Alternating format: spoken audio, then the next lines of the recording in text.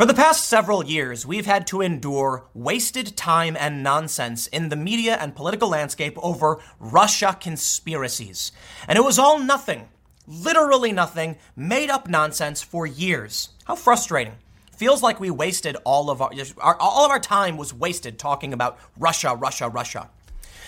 Now that that's over, you'd think we'd be able to move on, but we can't, because now the Democrats want to investigate Trump over crimes he may have committed during Russiagate. Look, I get it, man. Maybe he did something wrong, but I'm just so over this. Can you please get back to legislating and doing your jobs instead of whinging over having lost in 2016?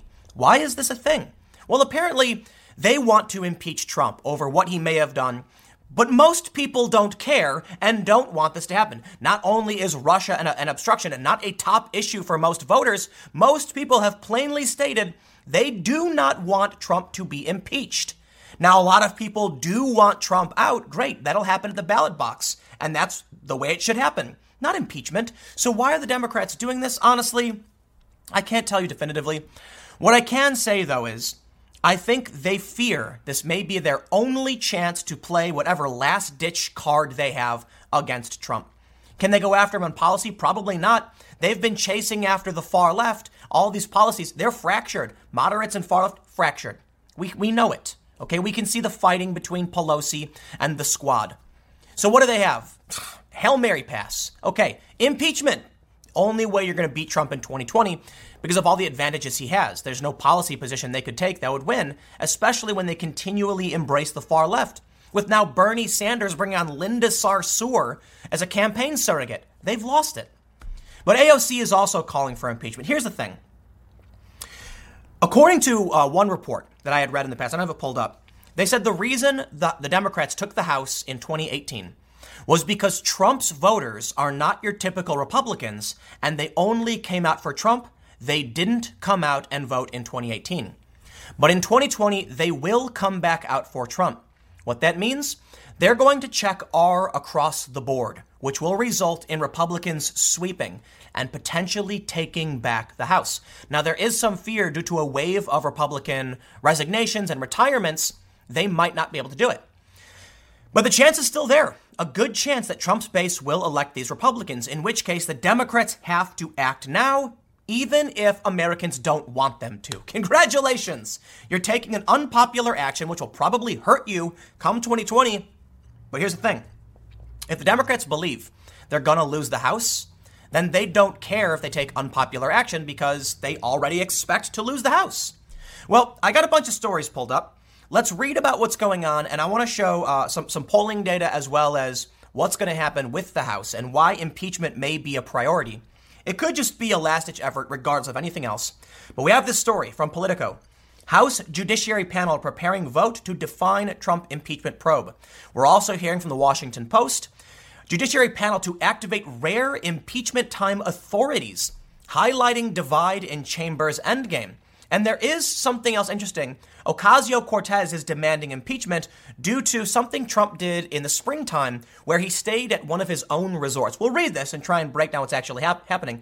Let's start with Politico. Now, before we do, head over to timcast.com/donate in order to support my work. There is a PayPal option, a crypto option, a physical address you can send things to. The best thing you can do is share this video.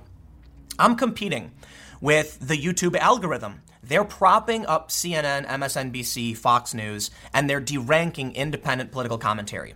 If I'm going to be successful in doing this, if you think my content is good, then I need you guys to share it. And if you don't think it should be shared, so be it. I don't deserve it anyway. Let's read the news. Politico reports.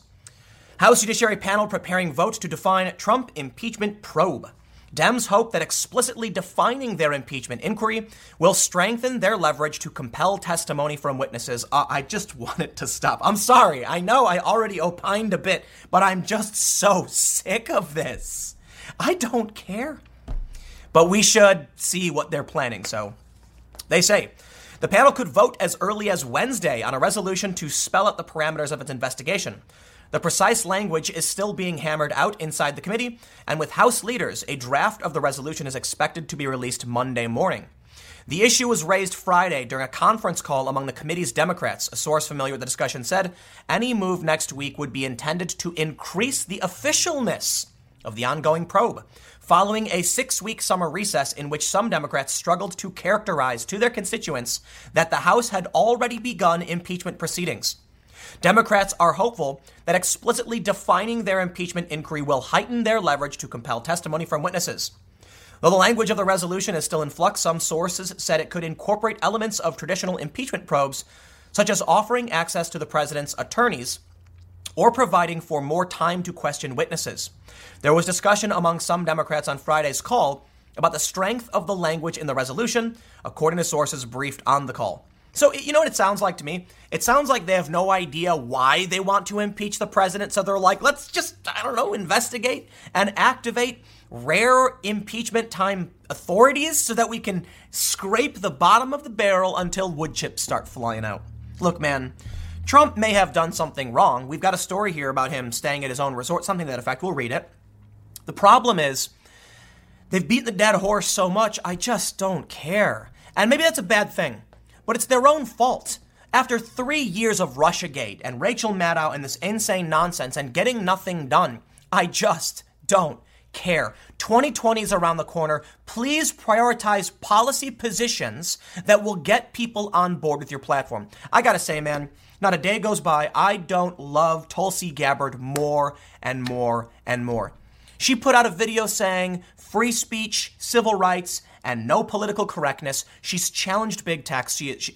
Big tech. She's anti-war. She is anti-private prisons. And you know what? You know why I'm bringing her up right now? It's not arbitrary. She's calling them out. Thank you. Thank you. Impeachment would only tear U.S. apart, and she's right. This is what leadership looks like to me.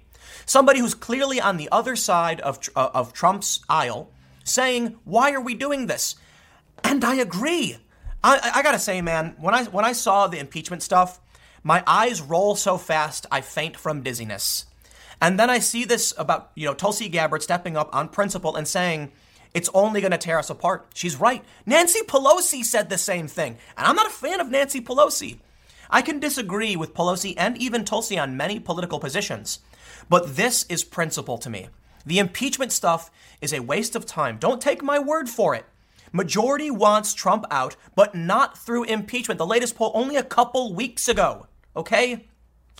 So why can't we move forward and talk about what people in this country really want? Yesterday's video was me talking about how Ocasio-Cortez is leading the Democrats down a path that no one likes. Okay, the example I give, when the Democratic debates aired on CNN, they got 10 million views. In fact, Tulsi Gabbard was the most searched for candidate afterwards. Amazing. When they did the climate change town hall, they were last in ratings. So I get it. Climate change is a serious issue. Take it from me. I've worked for several environmental organizations. Okay, but most people do not care about this. So even if you think it's the right thing to do, you need to talk to the American people about things they care about. The Democrats aren't doing that because they're following Ocasio-Cortez, and the media keeps giving her attention. It's a mistake. This is a good example. Ocasio-Cortez has called for impeachment. And of course, the Democrats are charging away. Nancy Pelosi goes to battle against the squad for various things, saying telling them to calm down, stop with the tweets, saying impeachment is a bad idea. Well, AOC is clearly on the impeachment side, a more extreme and divisive platform. So here's what we're going to do. Look, I don't need to read through the polls. You get it. A couple weeks ago, the American people said no, and I've talked about it. I want to read about why Ocasio-Cortez thinks Trump should be impeached, and I want to read about what Trump did with this Scottish resort. And after that, we'll come back to Tulsi Gabbard. The New York Post reports Ocasio-Cortez has issued a fresh call to impeach President Trump amid reports of a House investigation into a military stop at his Scottish golf club. The president is corrupt and must be impeached, the freshman Democrat posted on Twitter Friday. The tweet was a response to news that a U.S. military aircrew slept over at Trump's Turnberry Golf Resort in Scotland earlier this year, fueling Democrats' suspicions that he is profiting from government use of his properties. Okay, hold on. Calling for impeachment is a bit preemptive, AOC. And I gotta say, even if it's true, he did, for whatever reason he stayed there, if it's true, I'll pull up the story. Then an investigation, fine. Here's the thing, though. A lot of people were upset that, Pence stayed at a Trump resort. Is it profiting Trump, or is Trump offering a discount? You know what I mean? So anyway, here's the thing. There's the emoluments clause. There's, Trump's not supposed to be profiting off of his presidency. I wholeheartedly agree. He should not be doing that. So an investigation, it makes sense to an extent. Just because Trump is a businessman and owns property doesn't mean any time anyone stays there, it's nefarious. In fact, we could make the inverse assumption, and you could say Trump's business loses money by offering a discount. I'm not trying to defend the president over this. I'm just saying we have no idea. So I think, okay, fine. Investigate, and let's make sure the president isn't trying to enrich himself through the office. I hope that's fair. It sounds fair to me. But to outright call for impeachment just because you heard this is the problem.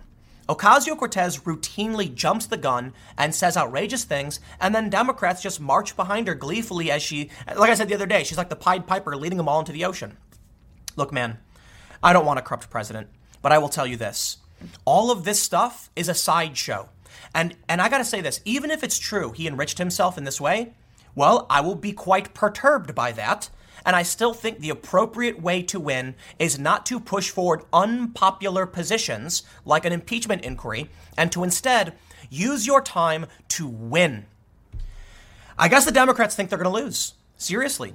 I think the Democrats are so convinced they're going to lose, they're like, last-ditch Hail Mary, just go for it. Let's see what Tulsi Gabbard had to say, and then I want to talk about the potential for the Republicans reclaiming the House in 2020. Rep. Tulsi is from the Hill. Tulsi Gabbard said in a new interview that she opposes an effort by dozens of House Democrats for an impeachment inquiry into the president, saying it would cause further divisions within the U.S.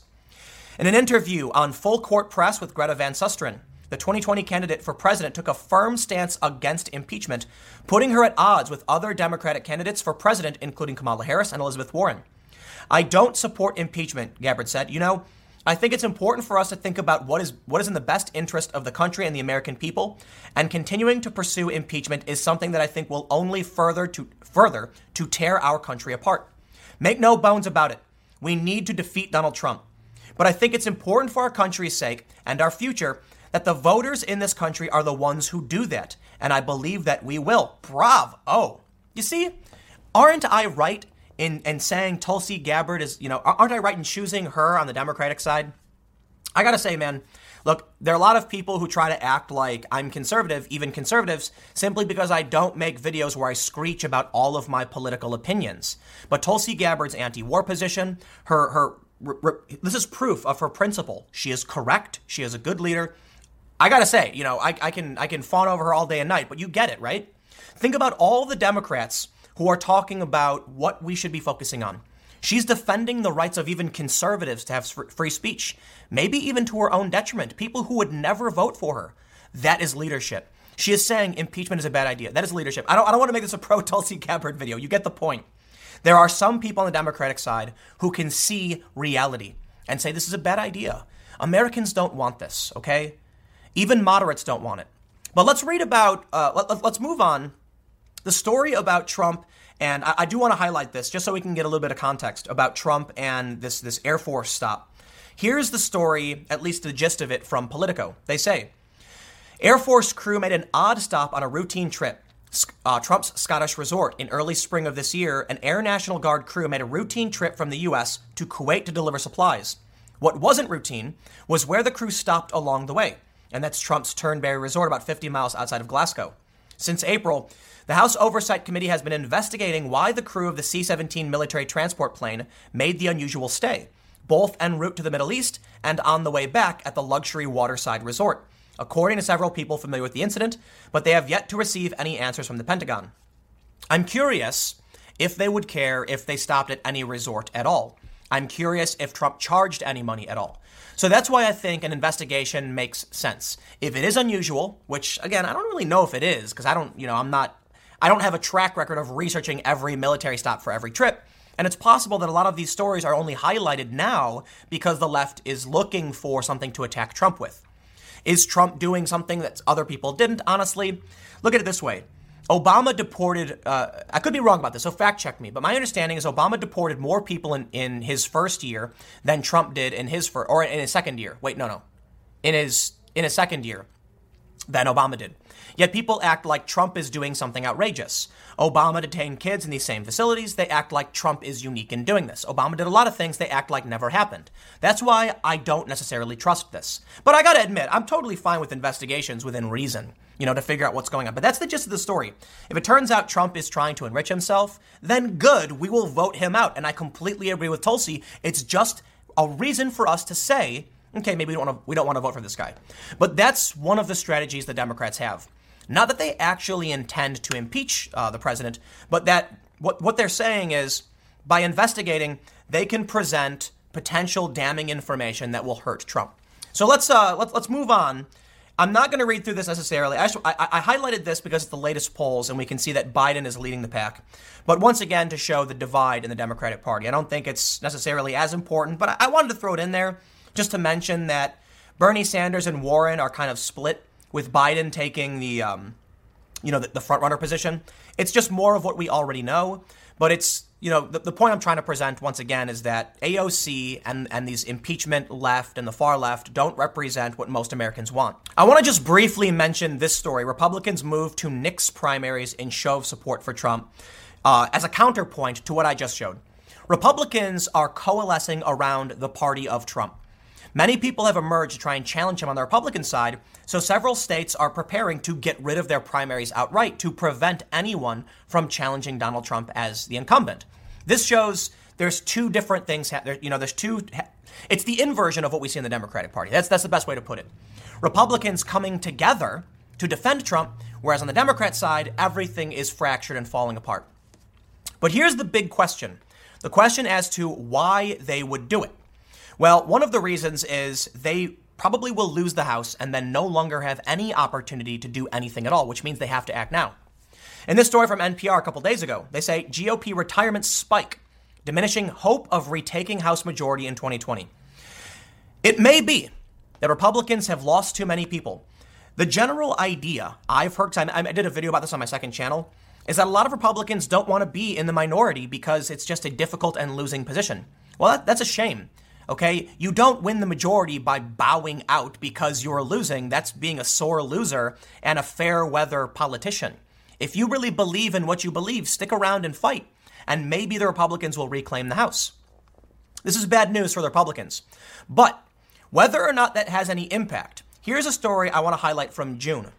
Rumblings from Trump's base could shape Democrats' choice for 2020. The story says, President Donald Trump's political base may not be as impregnable as commonly assumed. And that could have big implications not only for the Democrats' strategy against Trump in 2020, but also for their choice of a presidential nominee. Detailed new research by the Democratic voter targeting firm Catalyst found that the party's big gains in the 2018 congressional election were fueled not only by unusually high turnout among voters sympathetic to the party, but also by larger than expected defections from the GOP among voters who had backed Trump 2 years earlier. I highlight these two stories because they're presumed negatives. And that's probably a fair assessment. If Republicans are retiring and voters are defecting, sounds like all around bad news for Trump.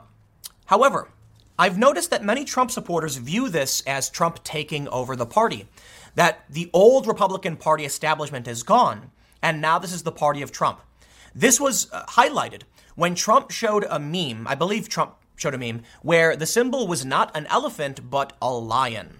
And the lion was then called, fascist or something. I don't know. Everything he does is called fascist, whatever. But it was pointed out that the reason they used a lion was because Trump has changed the Republican Party to something different. And I think both sides agree. The left claims he's taken it over and he's turned fascist, and never Trumper GOP people are saying something similar. I don't know. The point is, things are changing. Many of these defections may be old school establishment types, people who don't like the populist message, I guess going for a Democrat or going independent. You could say the same thing for the Democrats, though, because they're absolutely fractured. However, this might actually be good news for Republicans in 2020, because although you're seeing defections from the GOP, Trump did a really good job of igniting new voters or people who've never voted before.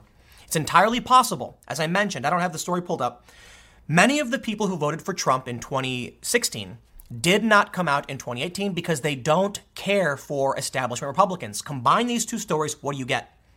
New pro-Trump Republicans emerge to run against these Democrats, and that will awaken Trump's base. So let me clarify. These retirements, the 15 or so from the Republican side in the House, may be, some of them at least, old school establishment Republicans that Trump voters don't care about. But what happens when new Republicans run on the Trump message? Well, now those Trump voters come out to vote, meaning could be victory for those candidates on that alone as new blood. However, it could also be that it's just the power of Trump. People come out to vote for Trump, they don't care about anything else, and they just draw a straight line down Republican on the ballot, which gets whoever runs a huge advantage. It's hard to know for sure. I don't know if this is good or bad. I think it's a fair assessment to say this is all really bad news for Trump. But as I've pointed out, it could actually be good news because Trump's voters are new to the party. And that may be why they're pushing so hard for impeachment right now. While they have the House, it's their only time is now. I really do believe, based on the actions the Democrats are taking, they're preparing for a defeat, a resounding defeat. So they're just like, gun it, go for it. Otherwise, they wouldn't be doing this, okay? Impeachment is not popular. It is bad news for them. It's going to hurt them in 2020. But if they were resigned to defeat already, then they wouldn't care if it's going to hurt them. They're just going to do whatever they can now as a last-ditch effort. But I guess we'll see what happens. I can only really say, in the end, that boy, isn't Tulsi Gabbard great. She has defended civil rights, free speech. She's called out these wars. She has actively tried to meet with people. Look what happens. Tulsi Gabbard met with Assad, and they smear her to no end. Trump meets with Kim Jong-un. They smear him to no end. I can't say what they did was a net benefit or is going to work out. But you can see that there are people who act on principle. It's mind-blowing to me how they smear Trump for meeting with Kim Jong-un, saying he's playing up the dictators. We need peace, okay? We're not the world's police. We shouldn't, we don't want North Korea to have nukes. But what do? Sit around doing nothing and just antagonize? Trump crossed into the DMZ, and to me, with my family history, for those that don't know, I'm part Korean, that was profound and amazing. I seriously, I was surprised. Because even if it doesn't work out, at least he tried. Now they accuse him of doing a PR stunt, but they do the same thing with Tulsi. And then when it comes to impeachment, Tulsi points out the obvious. Americans don't want this, and they smear her again. I think you can see where my politics are. It's kind of obvious, right?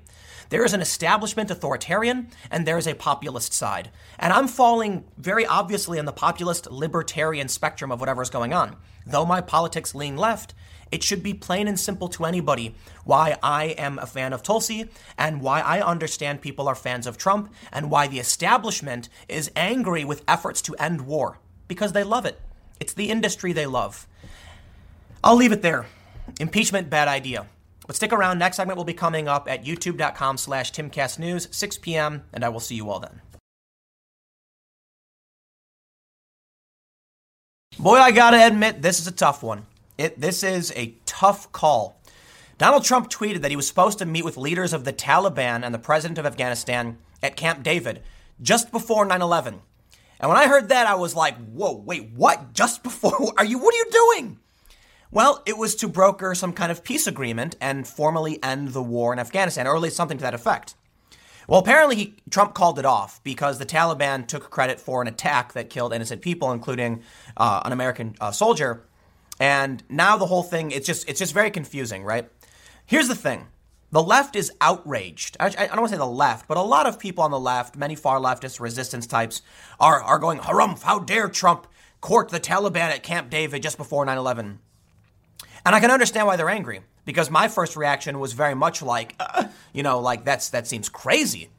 However, what makes it such a difficult call is that I think ending the war in Afghanistan, bringing our troops home, takes priority and takes precedent. Could Trump have chosen a better time? Perhaps. I gotta admit, I just don't know. So while I'll admit it, I'm kind of shocked he would do that. I think about the potential results, which would have been an end to the war in Afghanistan. Here's the thing. You got a lot of people on the left saying, oh, Trump's lying, he's making it up, he wasn't going to meet with anybody. Listen, man, for the past week or so, we've known Afghan withdrawal is expected. We're talking about doing this. And if we do, we need to know what's going to happen next, which it says, to me, it makes complete sense that Trump would have a meeting with the Afghan president and the Taliban to figure out what comes next. I don't know most of what's going on in Afghanistan, and neither do you. Most people don't. It's a lot of classified information. There's a lot of people on the ground who know better than I do. So it's hard for me to get extremely angry and say it was the wrong choice. I think sometimes being a leader, well, there are difficult decisions that have to be made. And that means you might have just kind of a lose-lose. Afghanistan was a mistake, at least in my opinion. And again, I don't know a whole lot of, again, there's a lot of classified information, so I can only assume, based on what we know and everything, it was the wrong call. But now we're faced with a situation where we're going to be withdrawing. We're going to be pulling out, potentially, if it would, the New York Times reports, 5,400 troops in 135 days. And if that's going to happen, then there's got to be peace agreements. And perhaps Trump said it's got to be now. This is the time to do it. Well, he canceled those meetings. So I don't know what's right. All I know is ending the war would be a really, really good thing. Here's the thing. People are slamming Trump for going to meet with the Taliban, right? And they do the same thing to Tulsi Gabbard because she went to meet with Assad. Anyone who is a smart leader knows diplomacy matters. But think about this, okay? They get mad at Trump for meeting with Kim Jong-un, for meeting with Vladimir Putin, for meeting with the Taliban. Well, what are you supposed to do? Declare war? If you're going to stop the conflict, you have to talk. And so I can certainly be kind of offended or angry that it would happen just before 9/11. At the end, I'm like, okay, well, then you better get it done. Okay, you better get this withdrawal, started. You better figure out a peace agreement. In this instance, it fell apart. So no, they're not going to be meeting, whatever. Why is everybody so angry? Chill out. Even Politico saying it would have been extraordinary. Here's the thing. Daryl Davis, famous de-radicalization, race relations expert. If you're not familiar, he pulled over 200 men out of the Klan. He went to speak at an event I was sponsoring.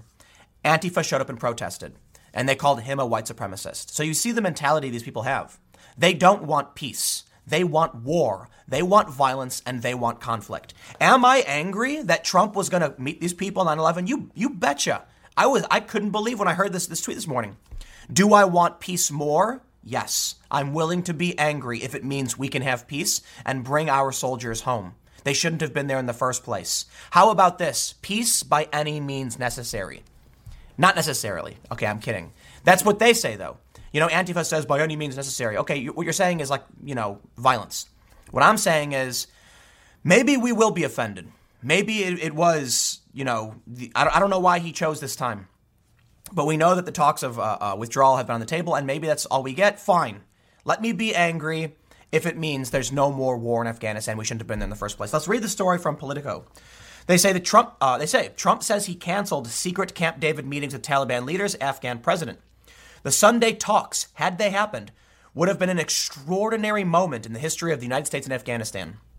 They say President Donald Trump on Saturday said he had canceled secret meetings with Taliban leaders and the Afghan president set to take place this weekend at Camp David, while also calling off the ongoing peace negotiations with the Taliban after the Islamist militia admitted responsibility for a recent attack in which a U.S. soldier died. The announcement, delivered on Twitter, astonished much of Washington and raised questions about the future of the U.S. in Afghanistan if the peace talks do not get back on track. But the fact that a Camp David session was in the works at all underscored Trump's belief that he's a master one-on-one negotiator and can strike deals with even the toughest U.S. enemies.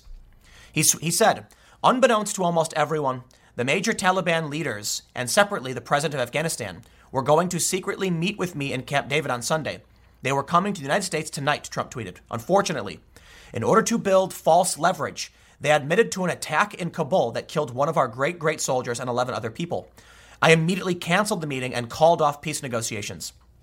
What kind of people would kill so many in order to seemingly strengthen their bargaining position? Trump continued. They didn't. They only made it worse. If they cannot agree to a ceasefire during these very important peace talks and would even kill 12 innocent people, then they probably don't have the power to negotiate a meaningful agreement anyway. How many more decades are they willing to fight? It was a difficult Saturday to verify Trump's stated reason for calling off the talks. The Taliban have long scoffed at the idea of a ceasefire, and they have been behind many recent attacks in Afghanistan. Separately, they were earlier There were early reports that the Afghan president, Ashraf Ghani, was postponing his plans to visit the U.S. Radio Free Europe Radio Liberty, cited an unnamed Afghan cabinet minister saying the U.S. delayed Ghani's visit because he was unhappy with a draft peace agreement between the U.S. and the Taliban. The talks, had they happened, would have been an extraordinary moment in the history of the U.S. and Afghanistan. The U.S. invaded Afghanistan after 9/11 attacks, the anniversary of which is Wednesday, overthrowing the Taliban government there because it was harboring al-Qaeda leader Osama bin Laden. Plans for the secret talks were held very tightly inside the Trump administration, and officials reached Saturday night would not say who would have attended. Attendees would likely have included Secretary of State Mike Pompeo and Zalmay Khalilzad, the U.S. envoy for Afghan reconciliation. It's not clear if John Bolton, Trump's hawkish national security advisor, would have attended, given a recent report that he's been largely sidelined on the issue. That's great. Bolton is a warmonger, and it seems that Trump is listening to his base and to pundits, whether for good or bad. I'm all for not having more war. So I wonder, one of the biggest smears Tulsi Gabbard has faced is that she met with Bashar al-Assad. And why did she do it? Well, they claim she's an apologist. That's absurd. You need to talk to people to get the fighting to stop. And that was her intention. And I think she was right. I don't know if meeting with Assad was fruitful or the correct thing to do, but I applaud her efforts and the principle that she's willing to show, that she's willing to live by if it means ending these wars. I don't know why we're in Afghanistan. I mean, I know why they said we are. There's a lot of conspiracies, there's a lot of theories, there's a lot of beliefs as to why we're doing it. What I can say is it seems to be fruitless and expensive for the American people. Now, I understand that the economy is boosted when we build weapons and we have weapons, and it allows us to secure our position as the global superpower. I don't know if that is philosophically and morally the right way we should be moving forward. It is a challenge. It is. I understand that a lot of the American way of life is built upon America enforcing, certain rules around the world, which I don't want to get into the complicated mess of what it is. But there's things like the Qatar-Turkey pipeline, the Gazprom natural gas monopoly, things like that you've got to really look into. And I'll admit, I was talking to Steven Crowder about this, and I said I like Tulsi because I really, really detest and despise that we send our troops off to foreign countries for regime change wars, and we have them sitting in the Middle East for God knows why. And he said that he thinks once the president, this is what Crowder said, that when the president gets into office, they can be an idealist, they can be all, hey, we're going to end war, but once they see those documents and they realize this is how bad it really is, they realize that we have no choice but to be doing what we're doing. I don't necessarily agree, but I understand the perspective. And I would say I mostly agree. However, I think what happens is when you get into office, you see the power you have, and you're like, we could give up this power. We could. But isn't it better to have the power? There are a lot of people who believe in free speech and democracy and all these great constitutional things, but then they get a ton of power and they refuse to give it up because they're like, if it's not me, it'll be someone else, and at least I'm the good guy. And that's what everyone always says. And maybe it's true. I don't know for sure. I don't know what necessarily the right thing or wrong thing is because I don't have all the information, and most people don't.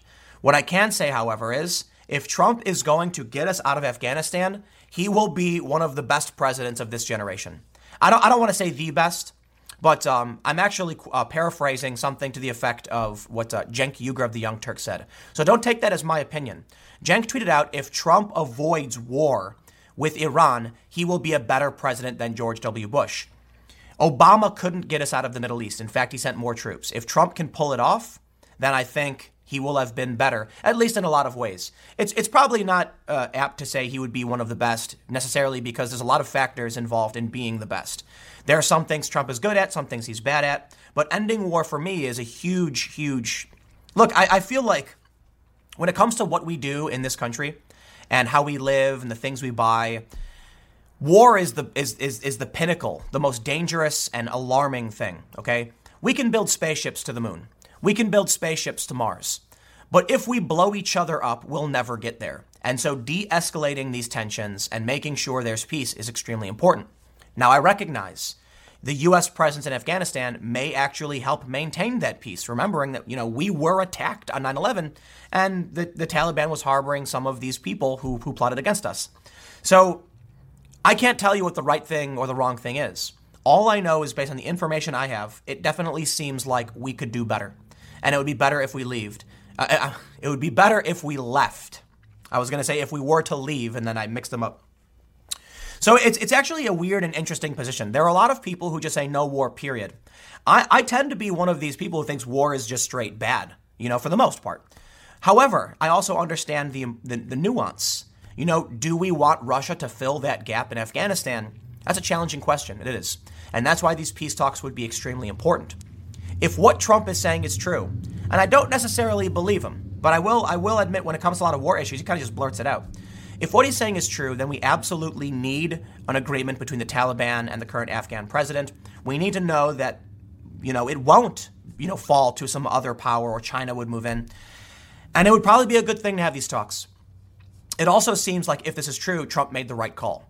Because there is no leverage to be gained by committing an attack while you're supposed to be engaging in an agreement that will bring, admittedly, more prosperity to all parties involved, even if it's not perfect. I guess in the end, what really matters is that no matter what Trump does, he will be slammed and mocked and ridiculed. And now we have this top trend. Check this out. Taliban Trump. Let's refresh it, see what it says. If it loads. You can see people are saying, Trump shoving his head up his right. You get it. You can see that people are criticizing, the right because Rashida Tlaib has met with certain groups and now Trump is meeting with them. Trump had a tweet. Okay, why is Twitter doing this? I don't care about this tweet. Trump had they're making fun of it anyway. So there you go. Whatever. Trump had a tweet in 2012 where he mocked Obama for negotiating with the Taliban. And now Trump himself is doing it. And perhaps it's true that once Trump got into office, he actually saw and said, okay, we got to do this. So here, I'm not gonna make this one much longer. Look, the challenge. The big challenge here is. Oh wow! Look, Tulsi Gabbard pops up. The big challenge I see is, are we upset and offended that he was going to host the Taliban just before 9/11? Honestly, I am. I do. I think that's a disgrace. However, if it was the only option, I just would rather see the withdrawal. I'd rather see a peace agreement. I'd rather see the fighting stop. And if today was the day it had to be, well, then I don't know what else to say. Sure, I can be angry and I can be offended and all that stuff, but what are the tangible results? For now, nothing. It doesn't seem like there's going to be any tangible results other than Trump tweeting it out. Some people are accusing him of trying to distract the media once again. I don't think that's the case. Politico reported on this, but I just don't know. What I can say is I'm willing to be shocked and offended if it means an end to the war in Afghanistan and our troops are coming home. I don't know if I'm right. I don't know how else to say it, but I can say this is a tough one. Initially I was pretty angry. You know what I mean? I actually recorded a couple minutes before, stopped and started over because I was thinking about it and I was just like, isn't the end result better? Isn't it better to be angry and to be offended if it means we actually can end the war in Afghanistan and get our troops back? I think it is. And so I think it's fair to say, I don't know about you guys if you're upset that he would do this. But if the end result is worth it, then it's maybe worth being upset. I honestly don't know. All I know is war sucks. I like Tulsi Gabbard. There have been a lot of really funny points. A lot of conservatives have said there was I can't remember where I saw this. It was a American conservative website or something, and they said Trump needs to replace Bolton with Tulsi Gabbard, and I'm like, yes, absolutely. I think Trump's going to win. I think he's going to win 2020. If the best thing we can get is Tulsi Gabbard as replacing John Bolton, that would be great. And then even bringing on Yang in an economic capacity, that would be truly incredible. But we'll see what happens. Man, I don't even like making videos talking about overt war issues. You know what I mean? It's very complicated. Most of you know my position. I'm very much where Tulsi's at. That's why I like her. It's just like, stop, America, stop. We don't need to be going into these countries and doing these things. And there may be some perspective that we do if we want to maintain our position as a superpower. You know what, man? Is it really worth it? Maybe it is, because we don't know the alternative. But I lean towards it being a bad idea. Anyway, let me know what you think. We'll keep the conversation going. You can comment below. Next segment will be at 1 p.m., and I will see you all there. Back in 2016, Bernie Sanders sounded a lot like Donald Trump. That's not just my opinion. There were stories from basically every news outlet comparing Bernie to Trump. The populist message was huge. Bernie Sanders was talking about border security and these free trade agreements being bad. He said the Second Amendment argument was an urban versus rural issue. He was right. And Trump was saying many of the same things. But when it came to a lot of social issues, choice, life, etc., you saw that clear divide. This is why Bernie lost some of his voters to Trump. Well, I shouldn't say it like that. I should say the DNC lost Bernie supporters. Because a lot of these people were more about economic stability and economic populism. Bernie Sanders has gone nuts. I've lost what little support I still had for the guy. He's been increasingly embracing more AOC positions as opposed to left-wing populist positions, for which I appreciated. Now, even though he's still defended border security, this right here should be an example of him truly losing the plot. Bernie Sanders trots out Linda Sarsour as a campaign surrogate. You kidding me? Linda Sarsour? Who is giving Bernie Sanders advice? Because whoever's doing it is destroying his actual campaign. This is fringe insanity. Linda Sarsour is extremely divisive and offensive to regular people. You want to sacrifice the middle? You've done it, Bernie. I mean, look, he tweeted out something about jailing, energy executives, which is insane. And then a lot of people on the right made the joke that Bernie's already calling for the gulags. I get it. Bernie's a communist. Ha ha. But listen, that's still, why would you tweet that? We're not going to go arrest, people are saying, arrest the bankers from, 08 and the 07 crash and all that stuff. And it's like, okay, I get you're angry, but did they do anything illegal? Okay, if you can prove that, fine. If you're saying simply because fossil fuels are bad for the planet, you want to arrest people, you are nuts. But let's put all that aside, okay? Maybe Bernie is just being, he's hyperbolic. He's trying to pander, which are still bad things. But Bernie has increasingly embraced the fringe left, the most insane positions, and bringing on Linda Sarsour is the perfect example of that. Let's read this story. Before we do, however, head over to timcast.com/donate if you would like to support my work. There's a PayPal option, a crypto option, a physical address. And I have to do this because YouTube deranks independent political commentary. But I guess the other thing that I often mention too is let's break some echo chambers and some bubbles. Share this video on whatever platform. That way people who normally wouldn't see it will. YouTube's going to recommend this video to people who probably already agree with me. But you can recommend it to people who probably don't. So that's a good thing, right? But let's read. The Daily Caller reports, independent Vermont Senator Bernie Sanders enlisted the services of far-left anti-Semite Linda Sarsour to campaign, I added that part, by the way, to campaign for him this week as he seeks the Democratic presidential nomination. Well, you've lost any support I would have given you at this point for bringing her out. Sanders tweeted Sarsour's remarks in a video that went viral Friday night and Saturday morning. Sarsour has come under fire for her harsh criticism of Israel, defense of Sharia law, and refusal to condemn Nation of Islam leader Louis Farrakhan. She has also been accused by Jewish organizations of holding anti-Semitic views. Accused of, the New York Times, and I believe it was Tablet magazine, reported extensively how the Women's March, for which she was like a leader of, was keeping Jewish women out, and they believe insane conspiracy theories about Jewish people. So Bernie, I get it. Look, Bernie's Jewish, I'm not. Still, this is a step over the line. By all means, Linda Sarsour has her free speech. She's free to say what she wants. And when you associate with people who hold these detestable views, I'm free to say, I denounce. And I want nothing to do with that. You know what, man? I remember in 2016, the Bernie Sanders I remember hearing about is not the Bernie Sanders we are seeing today. And it's a shame.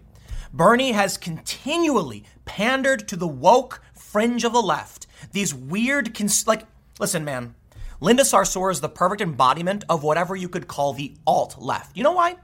Because she's a part of the woke left ideologues, and she's an anti-Semite. Congratulations. The only difference between her and the alt-right is whether or not they agree that white people are good or bad. You've embraced this full speed, and good for you. I'm glad you've done it because now I know a vote for him, a vote for you would have been a huge, huge mistake.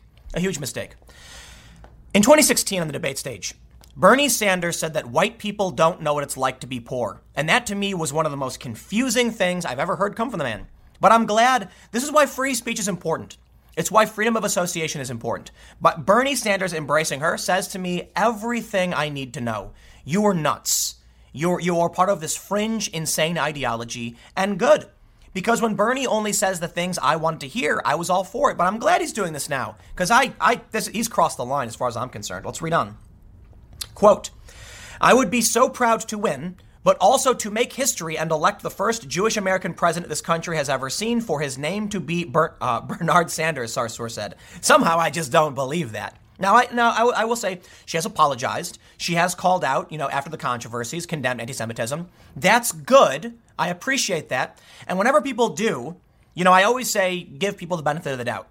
The problem with Sarsour is that we still see the actions from her crowd. We still see the statements from her crowd and the things they've done pertaining to Israel and the Jewish community that says to me, they don't really mean it. And I can say this for the alt-right too and other people I've talked to. I don't believe them either. You're fine. I will accept an apology, but only so far. Okay. You get one apology, then we see what you do, and you don't do the right thing. And I'm not going to believe you. Okay. I'm not. So as far as I'm concerned, Bernie Sanders may have well just brought up, some alt-right white nationalist type. And there you go, Bernie. That's what you've done. The Women's March, extremely controversial. They've been asked to step down and they didn't. So what now? Bernie Sanders has shown us his true colors. Later in her speech, Sarsour promised that Sanders' foreign policy would prioritize Palestinian interests. A foreign policy that sees Palestinians as deserving of human rights and self-determination, Sarsour said. Sanders' decision to use Sarsour as a campaign surrogate comes after other left-wing groups and organizations have distanced themselves from her. Most notably, the Democratic National Committee ended its formal support in January of the National Women's March organization, of which Sarsour serves as a board member. Impressive. I'm pretty sure, I could be wrong, okay? So forgive me if I am, but I'm pretty sure Debbie Wasserman Schultz, came out and was like, nah, we don't have anything to do with this. And now Bernie is like, I absolutely do. You're nuts. Absolutely insane. I have criticized Ilhan Omar, Rashida Tlaib, and Ocasio-Cortez for their association with the Women's March. It's. Look, man. Here, let's do this. Don't take my personal opinion for it. How about Wikipedia? Wikipedia is accused of having a left-wing bias. Now, people on the left might say that's not true. People on the right will say it is. Ignore all that. Wikipedia is not a perfect source, but it does aggregate and it does try to be fair. Whether it is or isn't is besides the point. The point is they have a whole section about her being accused of anti-Semitism and being called on to step down. The criticism is not fringe. The criticism is mainstream, with even the DNC ending its support. And not only that, there's charges of anti-Semitism and her dispute with Ayaan Hirsi Ali. Now listen. Ayaan Hirsi Ali was a victim of the worst aspects of Sharia law. And what did Linda Sarsour say? She said, she's asking for an A-whipping. I wish I could take their vaginas away. They don't deserve to be women. This is not a good person. This is a fringe weirdo who believes insane things, and I am shocked that Bernie would bring her on. So not only is she accused of anti-Semitism from her own personal actions and statements reported by the New York Times and other outlets, she refused to clearly condemn Louis Farrakhan. And you know what? Twitter wouldn't ban the guy. I guess I should say a lot of people are going to tell me they're not surprised. I tweeted about this and said Bernie has just lost it. And the response I got from people was like, just? Yeah, Bernie's been since 2016 embracing the woke insanity. And this is the point of the video I made yesterday, okay? Yesterday I made a video saying Ocasio-Cortez is dragging the Democrats to complete ruin. Let me give you the succinct version. She represents a few million people who have this insane fringe far-left ideology, not the majority of voters. I thought Bernie Sanders could have beaten Trump. I really did. Not anymore. Now with this. This is going to be plastered all over every attack ad if Bernie gets the nomination. So here's the Democrats', final position. You've got Biden. Biden is leading the pack in the polls. Unfortunately, progressives will not get behind Biden. And we've heard it from, like the Young Turks and Michael Moore. We know it. And the moderates know it too. But what happens if you put up Bernie Sanders? Do you think moderates are going to get behind this? I'm sorry, man. The Democrats don't exist anymore. Look, I get it. They do. I'm being hyperbolic. But there's three parties today. There's the Trump party. There's the moderates and there's the far left. Democrat, Republican don't mean anything anymore. This to me is truly, truly unhinged. What a terrible, terrible idea. What a horrible mistake. I cannot stress how insane it is to see Bernie bring out Linda Sarsour as a surrogate. I've said in the past, I used to be a big fan of Bernie, even though I'm critical of a lot of his policies. And as he's kind of moved further and further into the fringe nonsense of the pandering, woke nonsense left, whatever you want to call it, I've said, there's still some things I like about the guy. I still, not anymore. This is it. This is it. You know what, man? Throw your hat in with the white supremacists for all I care. She's no different. From what I've read, I believe this, in my personal opinion, that she is an anti-Semitic conspiracy theorist who believes insane things. And that's because of the reporting of the New York Times and Tablet Magazine. And it's because of the company she keeps. And that's why the DNC severed ties from the Women's March. And that's why they wanted her to step down. So what does Bernie do? Bernie props her up. Congratulations. I'm out. Next segment will be at 4 p.m. YouTube.com/Timcast. It's a different channel. I'll see you all there. It's time to fight back, to stop sitting around complaining about everything and actually do something about the insanity that is partaking in our streets with the rise of the far left and Antifa. This video is going to be about pending legal action, and as such, I will make this disclaimer. Everything you're about to hear from me is my personal opinion and interpretation of events that happened around the Minds IRL event. I may very well be wrong, but to the best of my ability, these events are true as I describe them, at least based on my personal interpretation of what I experienced. You'll notice this page. Minds IRL, Myth Informed, and the Broadway Theater of Pittman. I'll give you a really quick bit of context.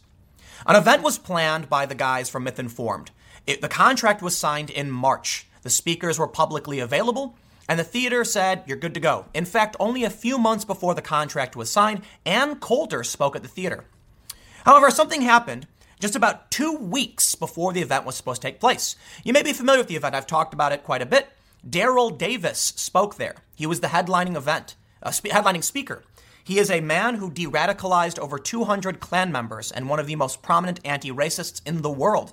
I'm truly inspired that he spoke at this event. Now, I was a sponsor of this event, and the event was to take place in my area, in New Jersey, near the Theater of Pittman. This is why the theater was chosen. About 2 weeks before the event was supposed to take place, a bunch of far-left activists, including known Antifa groups, started a harassment campaign. There were veiled threats, and very awful things were said. Initially, the theater defended the event, and even publicly so, is my understanding. But for some reason, at the last minute, canceled. And I'll read the breakdown. I'll tell you the gist of this video. There's going to be a lawsuit against the theater because they bent the knee to the far left and Antifa lies.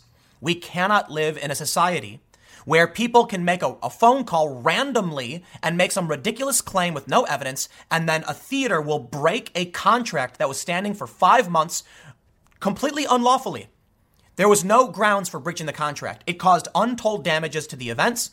And although the event went off and we made it work, I want to be careful about saying we, because I have no legal standing here, okay? I was just a sponsor. So to an extent, I kind of do.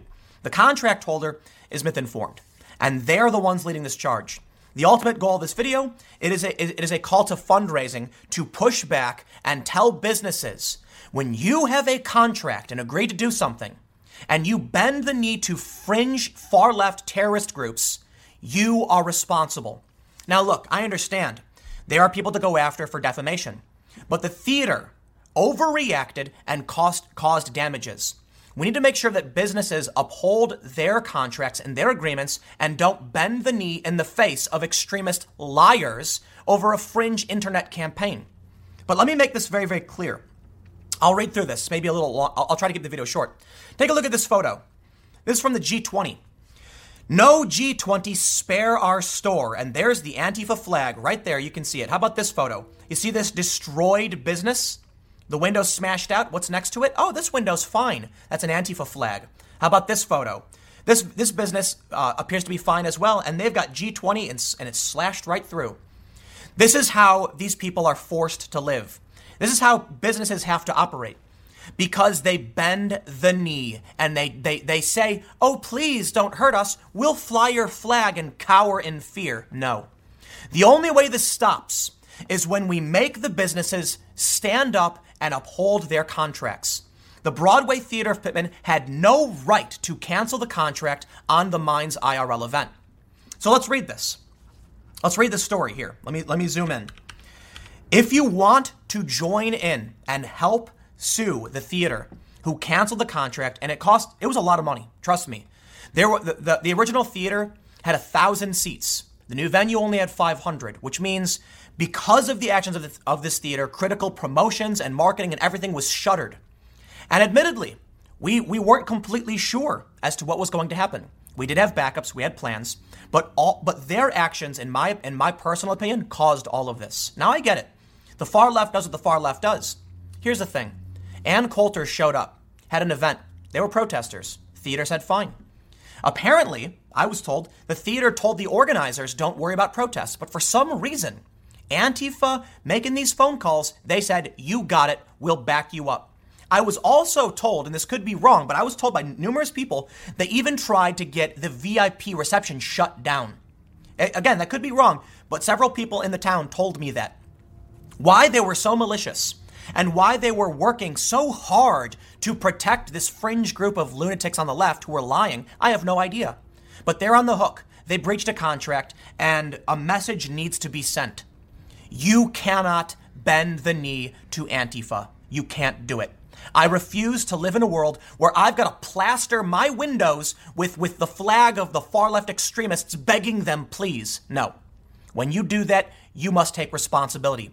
If they want to fly the flag and support the actions of Antifa and shutting our event down, then they're responsible as far as I'm concerned because they were the contract holders.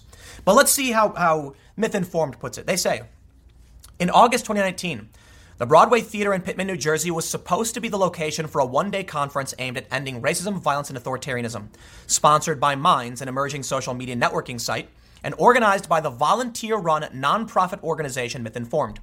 The conference was to feature good faith socio-political discussions between people of wide-ranging perspectives. Headlining the event was Daryl Davis, a de-radicalization expert who has personally de-radicalized more than 200 Klan members by forging a connection through dialogue. And I want to stress this point right here. If you want to get involved and help fight back, we are Myth Informed is fundraising for legal action against the theater. In my opinion, I'm being very careful, a message must be sent.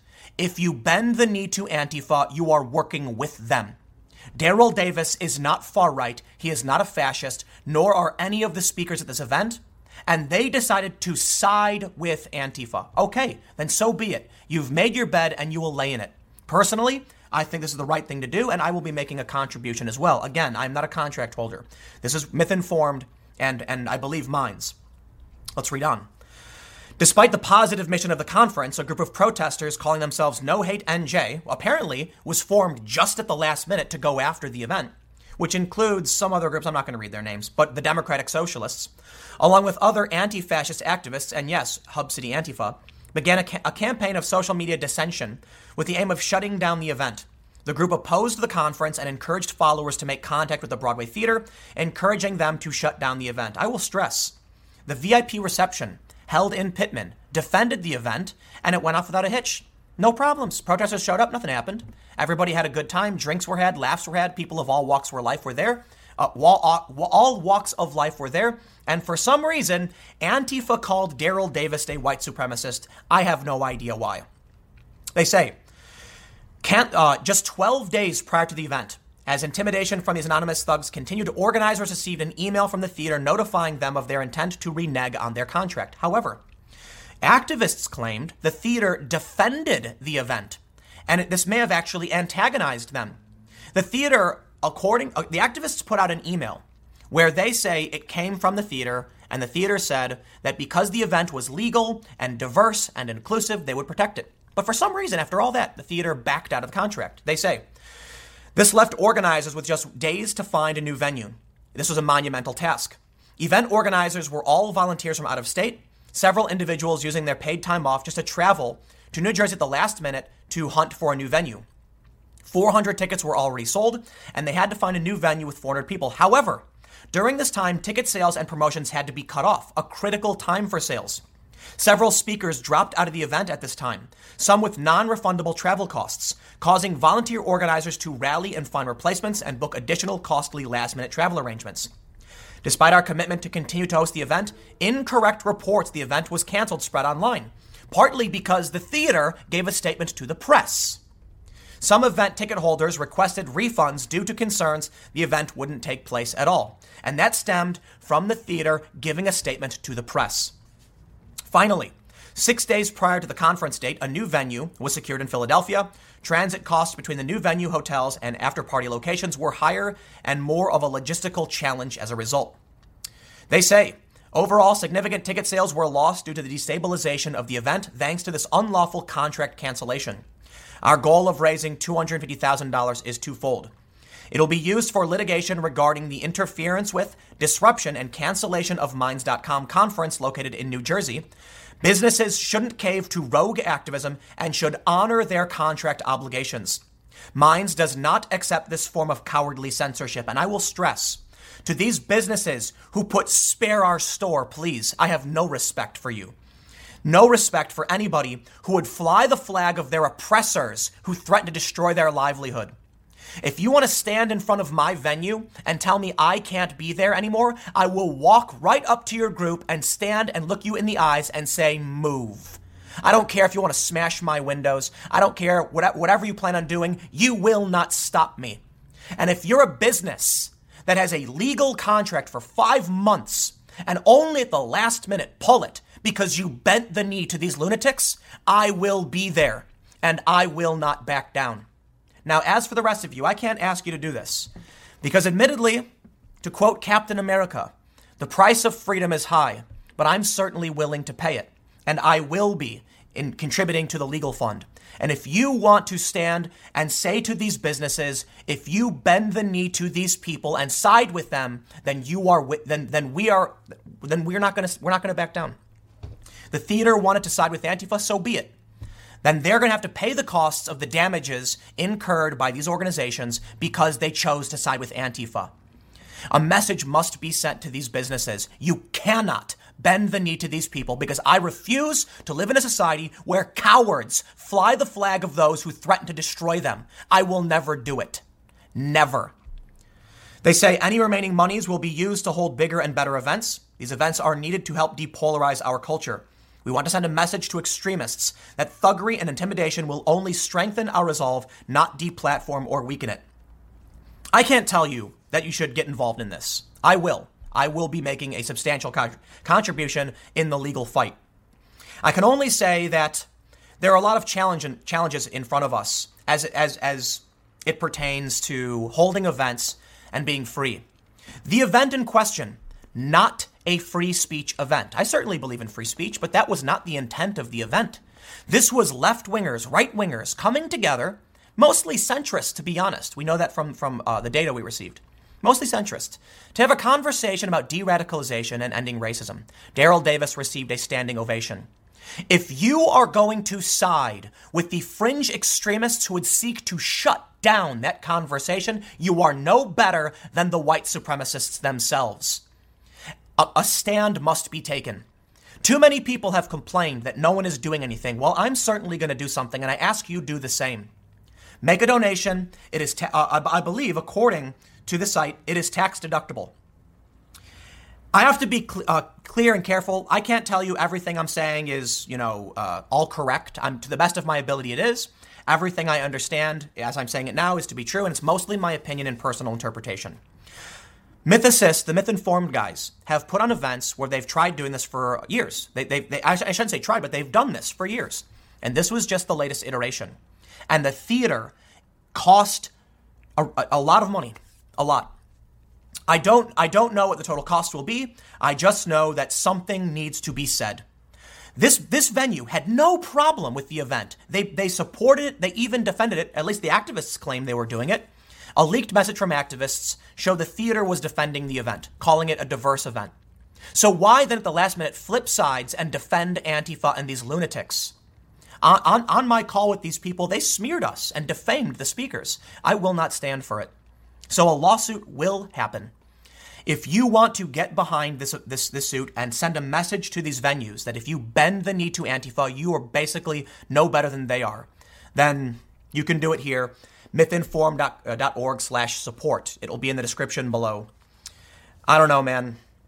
I don't know what should or shouldn't be done. None of this money in any way goes to me or anything like that. They've explained what they're going to do with it. I'm sick and tired of the insanity. I'm sick and tired of this. Look, the only reason Antifa uses these tactics is because they work. Send a message and let the businesses know it won't work anymore. I'll leave it there. Next segment will be in a couple minutes, and I'll see you all shortly. CNN apparently is involved in this absurd fight with Donald Trump about this stupid Noah poster that he had. Okay, listen. Here's my understanding of what happened, and we'll read this. Trump held up a poster from a previous forecast, and then he said it might actually hit Alabama. Apparently that was on CNN too. I don't know too much because honestly, I don't care. Now, CNN has claimed Trump was dangerously misinforming the public. For days, Trump goes back and forth with the media, and for some reason, it's a front page story. Here's the thing. Donald Trump tweets this video where he's holding the poster board, and there's a cat. And he's got a laser pointer, and the cat is looking around. The point is, Trump is distracting the media because other more pressing things are happening. You could criticize Trump for the U.S. response to the actual hurricane. No, they're just concerned about Trump saying Alabama and drawing a Sharpie. Now Trump's selling Sharpies. Yes, Trump knows what he's doing, and he posts the tweet telling you he's doing it. But the media is outraged. Here's the story from Pluralist. Trump enrages critics by tweeting cat video after Noah says he was right on hurricane threat to Alabama. He also posted a video where a CNN staff said Alabama, and then it plays Alabama on repeat. That was on CNN. If there's any real criticism, it's that Trump's data was outdated. That he was too late on his projections because they were old. Now CNN is claiming the staffers at NOAA are outraged because they're being forced to side with Trump. I don't care. I literally don't care. You know, I do care about, though, the media being pathetic and falling for it every time. And then Trump tells you he does it. Even Ezra Klein has pointed this stuff out. Yet it doesn't matter. Trump can tell you to your face, hey, I'm going to distract you next week, okay? And they'll go, nice try, Trump. And then he does. And then he puts a video of a cat with the leg. Trump tweeted this. I kid you not. Look at this. Trump actually tweeted this. There it is. Donald Trump tweeted this video. I'm going to play it. You can't, it's Benny, I can't play the Benny Hill music. It's Benny Hill music while a cat is staring at a laser pointer. The media in this country has become just a vapid, petty, ridiculous shell of its former self. Look, I think it's really funny that Trump tweeted this, but boy, am I kind of sad. I used to work at some of these companies, you know, and I was like, boy, isn't it great to produce media? Oh, geez. Hey, that's why we're doing our own thing, you know, with Subverse. But let's read this story.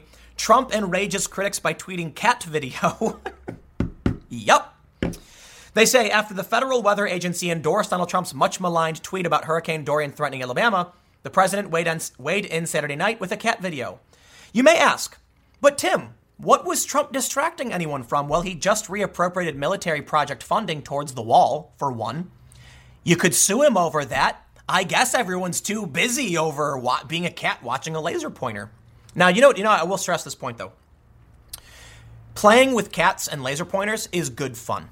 So I can't blame Trump for doing this, right? You know, you've probably done this, right? You have a cat or a dog and your laser pointer and the cat goes crazy trying to get it and you can't get it. And you're like, if only the cat realized he was chasing nothing and there's nothing really there. It's just a light and the light goes away.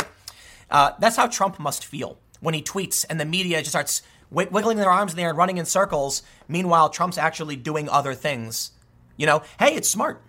They say the clip featured a still image of Trump in the Oval Office Wednesday as he presented a forecast on the path and intensity of Hurricane Dorian. A cat was seen sitting atop a CNN logo and following the red dot of a laser pointer across the screen. How did we get to this point where the president of the United States is tweeting this? You know what, man? Look, there's criticism to go around, even for Trump, for being silly and for doing these things. Fine. But the media thinks they're somehow above it. You know, I was watching that segment from Brian Stelter of CNN where he's like, no, you have to understand Trump was misleading the people with it. And I'm like, you don't get it, do you? You're no different. You're both just playing the silly game. At least on Trump's side, he's actually doing something with his other hand. They're literally the cats. Like, I get it. The cat is playing the game too, but the cat doesn't know they're being tricked. Actually, no, the media should know better. They say it was a day earlier that the National Oceanic and Atmospheric Administration said in a statement that Trump was right to tweet last Sunday that Alabama would most likely be hit much harder than anticipated by Dorian. According to NOAA, information provided to the president and the public between August 28th and September 2nd demonstrated that tropical storm force winds from Hurricane Dorian could impact Alabama. My understanding is even CNN said that.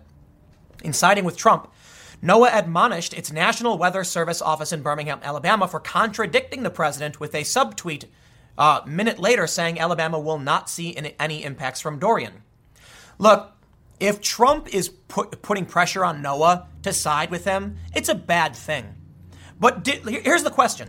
This thing right here where you've got the cone of uncertainty, did Trump make that up? No, it looks like an actual NOAA screenshot. So you can criticize the president for having outdated information. That's fine. But it's not like he was intentionally misleading people. This is the thing that they do. They say Trump is lying. Well, lying implies intent. It's possible Trump is just wrong. Isn't that so hard to believe? I guess when you have Trump derangement syndrome, everything's evil and a lie. And when you're a regular person, you're just like, yeah, Trump's wrong again. That's it. Okay, moving on. I don't care about his Sharpie. I got up-to-date information from NOAA.gov or whatever the website is. I don't care if Trump put out a little thing where he drew a little Sharpie. Please move on. They say NOAA's statement, which was unsigned, said the Birmingham National Weather Service Sunday morning tweet spoke in absolute terms that were inconsistent with probabilities from the best forecast products available at the time. Early NOAA projections had Dorian potentially reaching Alabama, and 24 hours after Trump's tweet, the agency said there was still a 5% chance of tropical storm force winds buffeting the southeast of the state. I'm going to go for it. I'm just going to say it. Even if it was only 5%. Isn't it a good thing that people in that state were preparing? I don't understand. The clouds from Dorian, I saw a photo, even hit New Jersey. Not the hurricane itself, but it pulled in this sweeping, like really long cloud, whatever you want to call it, cloud formation over the East Coast. And it rained, it thunderstormed. And isn't it important that people prepare? I'm not saying it's a good thing if Trump instills panic. I'm just saying if there was a percentage, a 5% chance. Here's the way I put it to people. If you could buy a lottery ticket and winning meant your home and life was completely destroyed, would you buy it? You'd be like, no, what's the upside? There isn't one. If you have a 5% chance, that's what, like 1 in 20, that you might actually see some damage, go prepare? I don't think it's a bad thing. But why the media is playing this game, to me, it's just because they are a cat chasing a laser pointer. Here's the problem. The media as the cat, they can be annoying. You know, the other day I was playing video games and the cat's up on the TV blocking it. I'm like, I'm trying to play Spelunky. You ever play Spelunky? It's a great game. And the cat's standing. I'm like, cat, move. So I did. I took the laser pointer and I put it on the ground and the cat jumps down and does a little thing with its paws and runs away. And then I went back to playing my video game. And that's how it must be for Trump. Trump's like, okay, I'm going to do this thing. But then the cat jumps in front of you and you roll your eyes. So you take the laser pointer and you make him run away and then you get your job done. They say the Oval Office stunt triggered a wave of national media coverage with op-eds criticizing Trump for Orwellian distortions of reality. In a series of reports, I can't do it. Trump didn't make the board. It was a screenshot from NOAA. Calling it Orwellian, it's like, come on, man. At the very least, you can say Trump's information was outdated. That's it. But they're acting like he's the Ministry of Truth lying. Do they think he photoshopped that? Is that what they're saying? So they say the American Meteorological Society, the Professional Association of Atmospheric Scientists and Weather Forecasters, issued a statement of support for Weather Service employees. AMS believes the criticism of the Birmingham Forecast Office is unwarranted. Rather, they should have been commended for their quick action based on science in clearly communicating the lack of a threat to the citizens of Alabama. And if that's because Trump had outdated information, then absolutely they're correct. All I care about here is, let me do this. Okay, let's stop. Trump, your information was bad. You shouldn't have used a Sharpie. Okay, we're done. That's literally it. Anything else? Anybody? No? Okay, let's move on. Instead, what do? It's been a week of this. And then Trump finally posts this silly meme, and now they keep going. They keep going. On Twitter, Trump's cat meme went viral, earning 4.5 million views. This is the timeline we're in. Apparently flagged for Trump by a supportive user, the meme was understood as a troll of the media, and particularly CNN, for getting so easily played by the president. Listen, let me tell you as rationally as I can break it down for you. Trump showed an outdated image. He drew a Sharpie on it showing potential of impact of Alabama. He was probably wrong. Can I call him a liar? I don't think so. I mean, it looks like he got a real thing. We're done. The media then slams him for it. Trump responds, tweeting he's right. The media slams him again. Trump says he's right. They go back and forth. Meanwhile, Trump is doing other things. It's amazing how little effort Trump puts into his tweets and how much power it commands. All I can really say, Trump got it wrong. His information was outdated. Moving on. That's about it. I think I'm done with this video too. But I will add one final thought. Donald Trump is a funny guy. He's an entertainer. We know he is. He's a successful celebrity. He entertains people. Whether you want to admit it or not, I don't care. It's true. At the social media summit, Trump was self-deprecating and it was funny. You don't have to like the guy or support his policies, but he gets a laugh. Look at this, millions of views. He knows what he's doing. I got one more segment coming up in a few minutes and I will see you all shortly. I initially made a video about the study behind this story. And the point of the video was talk about how dating apps have made it very, very difficult for young men to grow up. I'll give you the quick context. Back in the day, when there was no social media, there were no dating apps, a young woman only had her local community to choose from when, for a relationship, the people she knew. So that meant that young men and young women would form relationships. With dating apps now, women have access to a nearly infinite, basically to every single guy within a certain range, which means older, more established and successful men have access to women they normally didn't. So now, younger women will find an older guy and the younger guys will be left wanting. Look how the New York Post frames this. Broke men are hurting American women's marriage prospects. This woman, Hannah Frischberg, surprisingly at the New York Post, has turned the failure of men into a woman's issue. It's quite impressive. But I love how they frame this. So let's read this story, and then I want to talk about something related but slightly different. They say, there's a devastating shortage of men who have their act together, according to a new study that may not be so surprising to all the single ladies out there. Research now suggests the reason for recent years' decline in the marriage rate could have something to do with the lack of economically attractive male spouses who can bring home the bacon, according to the paper published Wednesday in the Journal of Family and Marriage.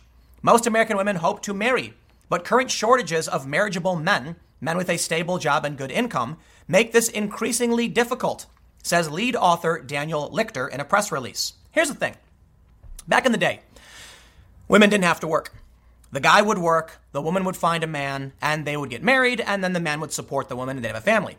Well, for a lot of reasons, society has changed, for better or for worse. I tend to lean towards liberty and freedom, and if a woman wants to work, she should absolutely have that right to do so. But this creates something interesting when you look at evolutionary biology or evolutionary psychology. I am not a scientist or an expert, but it basically, what we hear is that women are attracted to men of status. Men are attracted to beautiful women. Well, here's the problem. For a woman who now has a degree and money, she won't be attracted to someone who is at or below her level. Even if the guy has a good job. Let's say there's a guy who's a plumber and he's making a decent amount of money. I don't know what the salary is for a plumber. But she has a degree, so she feels higher status. She says, I don't want to marry a plumber. I want someone better. But the problem is equality. Who wants to marry down? Now, I think the real issue is not so much that there's not marriageable men, because that implies women only want to marry up. If we're talking about pure equality, the problem is everybody wants to marry up. Well, it probably would be more so women, because a lot of guys would have no problem having a housewife. The problem is, with equality comes no real advantages to being married. Being married gives you tax benefits, right? There are benefits to marriage. But if you don't need to be, then why do it? Now let's invert this. They say one of the reasons there's a decline in marriage is because women don't have any men they can marry. Okay, how about the inverse? How about me? I'm successful. I've got a great career. I work full time. Certainly there are tons of women with whom I could marry. That's absolutely true. It is. But am I supposed to marry down? That's not fair, and nor am I interested in doing so. Marriage is a lopsided proposal in today's day and age. If men and women are equal in the workplace in terms of the law, why should marriage law benefit women? If I marry a woman and then she divorces me after a certain amount of time, I got to give up my stuff and pay alimony? Not interested. If we want true equality, we need to get rid of these laws. The laws are in place because back in the day, a woman wouldn't have a job. And if they got divorced, well, then the guy had to still support her. And that kind of makes sense. It makes a certain amount of sense. The reason being, we can't have society collapse now because a marriage isn't working out. That's one of the reasons why a lot of couples have to get marriage counseling first. Here's the thing, though. In today's day and age, women can have jobs. Women can be CEOs. In fact, the military-industrial complex is all run by women now. So yes, there's an ever-increasing amount of wealthy and successful women. I don't like this argument, and I actually think it's a bit unfair to actual progressives and social justice activists. It implies women only want to marry men who make more money than they do, who are, marriageable. Well, hold on. Why is it that back in the day, a woman wasn't expected to have a job and she was considered a viable wife? Today, a man is still expected to have a job to be a viable husband, even though the woman is working?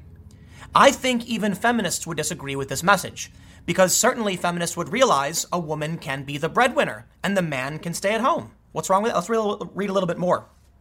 They say, Lichter adds that unless your dream man is an Uber driver, the dearth of would-be grooms is prominent in the current gig economy of unstable, low-paying service jobs. I reject this. How many, van life is extremely popular right now. Yes, there are many couples that love the idea of working equally on the road with neither being at home and having an adventure. This idea that somebody wouldn't want to be with an Uber driver is offensive. I guarantee you there are a ton of Uber drivers who are married with kids. So it's not so much what's actually happening on the left or the right. The fact is, there are people, actually I'm not surprised that this is coming from the New York Post. It actually makes sense. It's going to be a more conservative perspective that a man needs to be a breadwinner. So now we're getting this weird circumstance where it's a women's issue that men are failing. Let's read a little bit more. To investigate the man drought, researchers created profiles of potential husbands based on real husbands as logged in American Community Survey data. Then they compared these hypothetical spouses with actual unmarried men. They found that a woman's made-up hubby makes 58% more money than the current lineup of eligible bachelors. The study reveals large deficits in the supply of potential male spouses. The study concludes, many young men today have little to bring to the marriage bargain, especially as young women's education levels on average now exceed their male suitors, Lichter says.